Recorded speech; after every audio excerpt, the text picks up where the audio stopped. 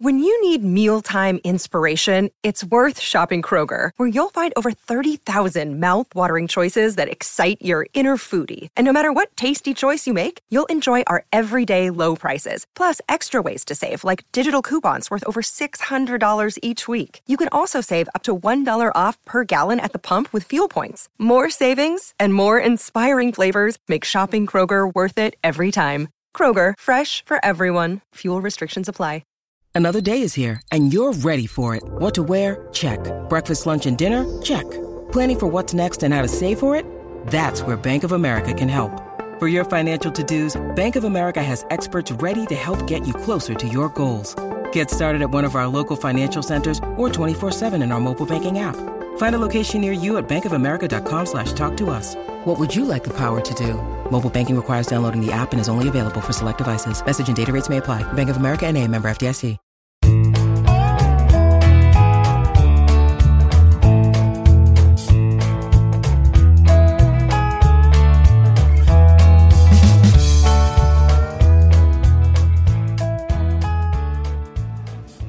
It's Friday, October 6th, and you're tuned in to the Cleveland Baseball Talk Podcast. I'm Joe Noga, joined by Paul Hoynes. Hoynesy, we're coming to these guys today from the press box at Progressive Field after the Guardians have finished their workout. The Rays finished their workout. Everything is set for Friday morning, Friday afternoon, the AL Wild Card Series opener between the Guardians and the Rays, two teams that are pretty familiar with each other, two clubs, two managers, two rosters that have seen each other, recently this season. The Rays come in on a 9-game road trip, maybe not trending in the direction they would like to be as they're heading into the playoffs. The Guardians feeling pretty good about themselves after wrapping up the season on Wednesday with a win against the Royals.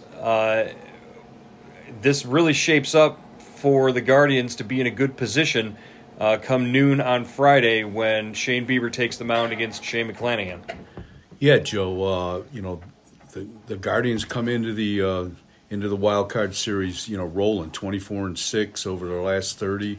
Probably the second best 30-game run since 2017.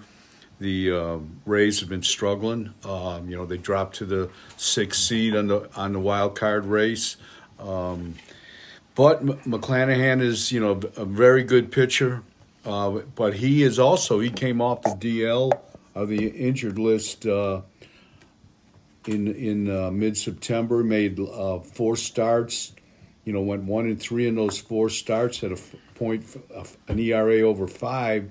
So we'll have to see. But he sounded confident today in the interview room. Said he's healthy and he's ready to go. Yeah, that if you look back over the last 3 or 4 starts for Shane McClanahan, maybe it raises some eyebrows for Rays fans. He's given up a few earned runs across those starts. I think back to one start against the Astros, he got knocked around for 5 earned runs in 4 innings. And that shoulder impingement, who knows? He says he's healthy, but hey, Corey Kluber said he was healthy back in 2017, and we all know that might not have been exactly the case. I think if you're looking at just the way these guys are trending and the way these pitchers are trending, Shane Bieber, he gave up 4 runs in that last meeting with Tampa Bay at the beginning of this final homestand. It was sort of a fluke inning. He gave up the runs, but that's sort of an outlier, I think, with Bieber, the way he's pitched the rest of the time down the stretch. That was the only really blemish for him in those last dozen games or so. Bieber looked like in his last outing he's feeling good about himself. He's in command, throwing the ball real well. This is the time for Shane Bieber to come out and atone for the last time he was on the mound in a wild card series in this ballpark, and the Yankees kind of took a little bit of the shine off of his Cy Young season. Yeah, definitely, Joe. Bieber is he's won 5 of his last 6 starts. He's won 9 of his last 13 starts, and he posted a 2.04 ERA along the way. In a game against the the Rays on September 27th. He gave up those 4 runs right after a rain delay, right? Right. So that may have played a part in it. But yeah, he is definitely, trending in the right direction. And I think a big difference, between the 2020 60-game sprint, there's going to be fans in the stands. Yeah, on, that will make a Friday, difference for sure. I think he's looking forward to feeding off that energy and feeding off the energy of his teammates, and hopefully he'll have a better result because the Yankees kind of knocked him around a little bit. Yeah, well, there might not be that many fans in the stands. They're still trying to sell tickets for that Friday early game. Major League Baseball kind of sticking it to Cleveland once again, giving them the noon starts for Friday and Saturday. Well, we knew that the Mets were going to get the primetime slot, but again, it makes it kind of difficult to sell out the ballpark when people got to work, and they didn't find out when the start times were until 2 days before the game. Let's just sort of break down the different units for these clubs. They very much look similar. The Rays might have a little more experience having been in the playoffs, the last 3-4 years in a row. So that experience is there, but they're also a young club, just like the Guardians. The Guardians are the youngest club. Their offenses are kind of similar. Neither one of them hit very many home runs, but the Guardians do a better job of striking out, I guess, less than the Rays do. Yeah, that is their kind of MO. They don't strike out. They don't hit home runs. They run the bases like their hair's on fire, and they generate offense that way. The Rays are have a little more orientation toward power, but yeah, very similar. And the Rays have struggled to score runs, Joe, and we've seen Cleveland's offense kind of bogged down at times. But they've, during this stretch, they've done just enough to win, the majority of their games. Yeah, I think the stat is the Rays since September 3rd have averaged about 3.3 runs a game. They're really struggling to push runs across, and we saw that just sort of the way that they've sort of faded after they locked up the playoff spot. They had a chance to play their way into potentially hosting a wild card. Series, but they faded out. They sort of realized that their fate was secured and that they were coming back to Cleveland. So they didn't necessarily play very well those last few games. And again, you got to believe, just like Tito was saying, the last you don't want to come into the playoffs not playing your best ball. You want to keep the engine revved and keep things going. We saw that yesterday with Jose Ramirez hitting. Collecting 4 hits in his last game. And, I mean, that's a guy that you want to see get hot at the right time as you end the regular season and head to the playoffs. Yeah, that was a great, a great way to kind of an exclamation point to a really big regular season for Ramirez. 280, 29 home runs, 126 RBIs, over 40 doubles, I believe. 44 doubles. So, just kind of except for the the RBIs, kind of a traditional Ramirez season.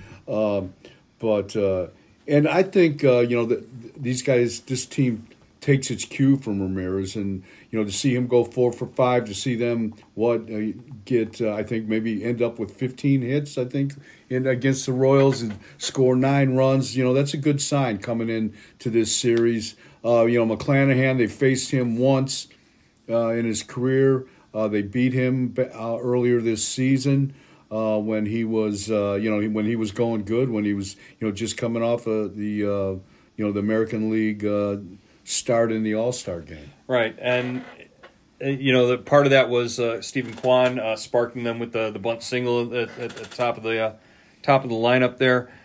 Kwan finishes the season just below 300. Had an opportunity in his last at bat on Wednesday to get over 300, but he got hit by a pitch, and it was like one of those ones where you didn't really know if he got hit by the pitch. Yeah. And he turned to the umpire and said, "Hey, I got hit." He's going to first.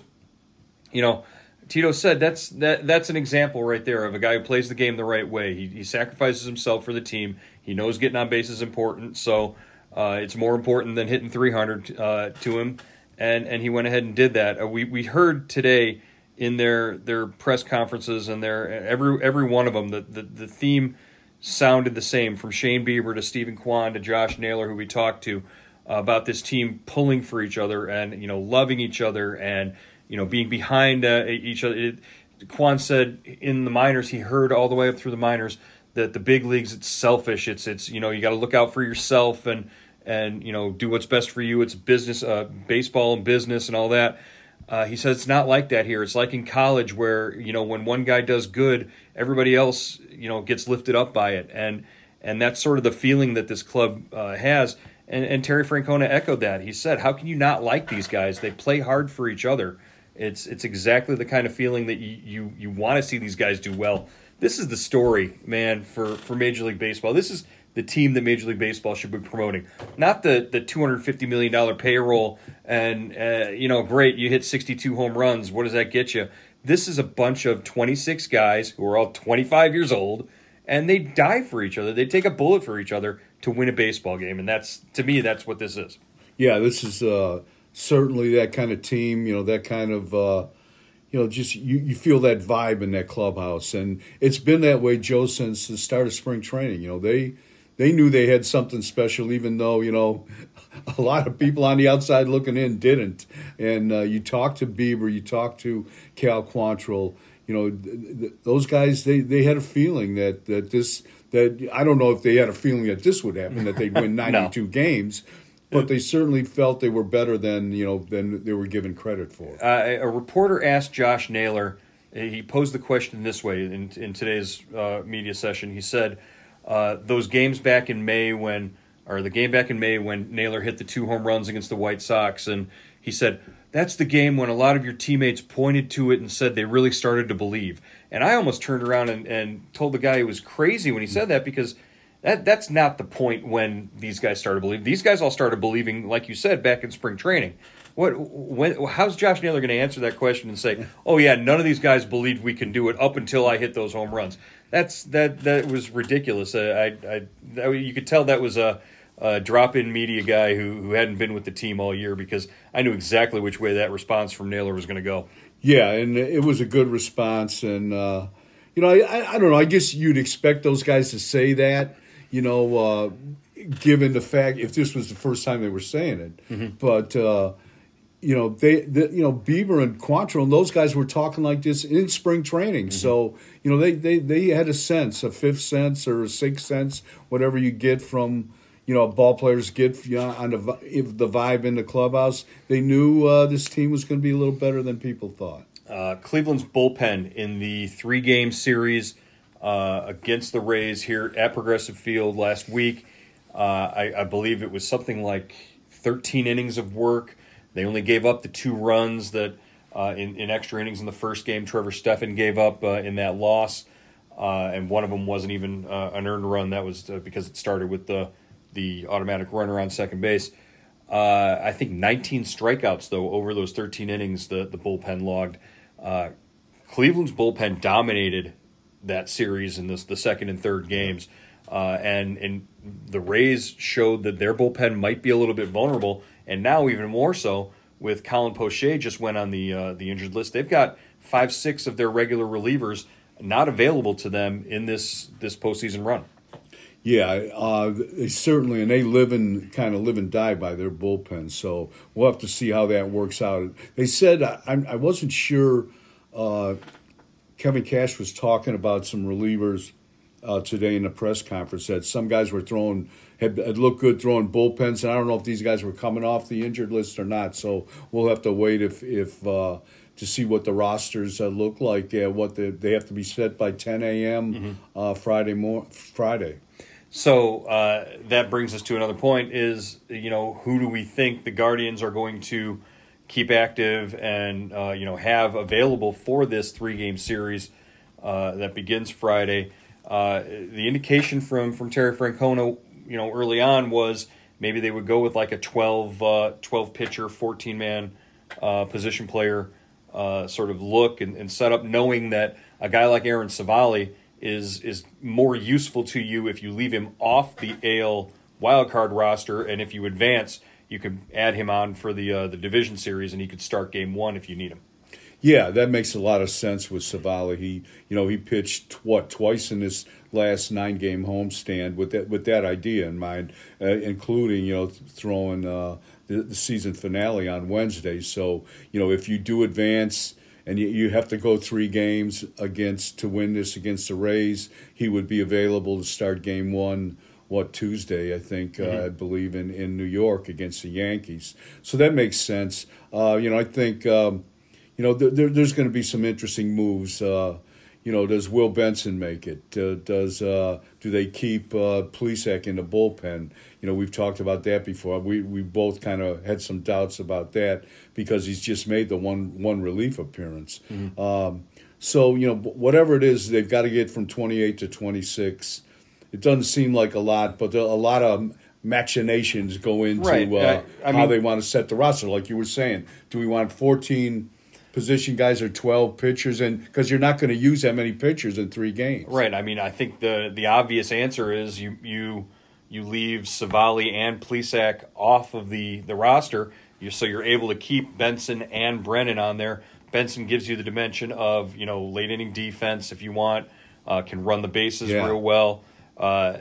It's just amazing to me. They'll have guys on the roster like Will Benson, Will Brennan, and Bo Naylor. Bo Naylor doesn't even have a hit in the big leagues yet, and he's going to be on the postseason roster just because of his ability to run the bases and hit.